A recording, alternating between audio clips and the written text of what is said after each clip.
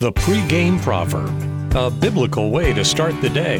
Here's John Rayner. So far in our Ecclesiastes chapter 8 study, we've got the preacher, Solomon, pondering the uncertainties of life, not knowing when bad things are going to happen, along with the anxiety of just not knowing what the future brings. In today's word, Solomon acknowledges that while we don't know when our lives on earth are going to end, he points out that they will indeed end. Ecclesiastes chapter 8, verse 8 and 9. No man has power to retain the spirit, or power over the day of death. There is no discharge from war, nor will wickedness deliver those who are given to it.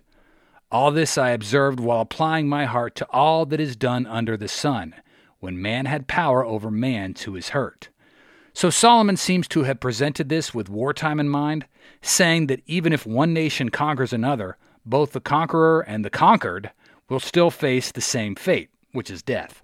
And this is absolutely true. Persian dynasties of yesteryear are no more. Babylon is now Iraq. Outside of history class, the Roman Empire, just an afterthought. Kingdoms, dynasties, monarchs, presidencies, they all come and then they go.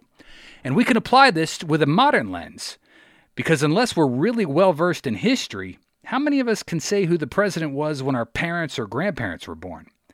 No matter how mighty a ruler might seem at the present, they come, they live, and then they're eventually forgotten, just like we're going to be. As self-righteous and self-absorbed as we do tend to be, we also will be eventually met with the same death that Solomon speaks of.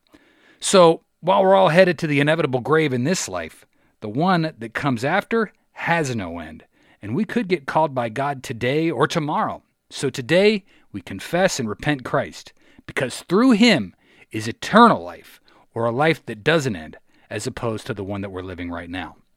Thanks for listening. Have a great day. Take care and God bless. The pregame proverb with John Rayner. Look for it on all podcast platforms and have it delivered to your smartphone. The pregame proverb, proud partners of The Bar, the Biblical and Reformed Podcast Network.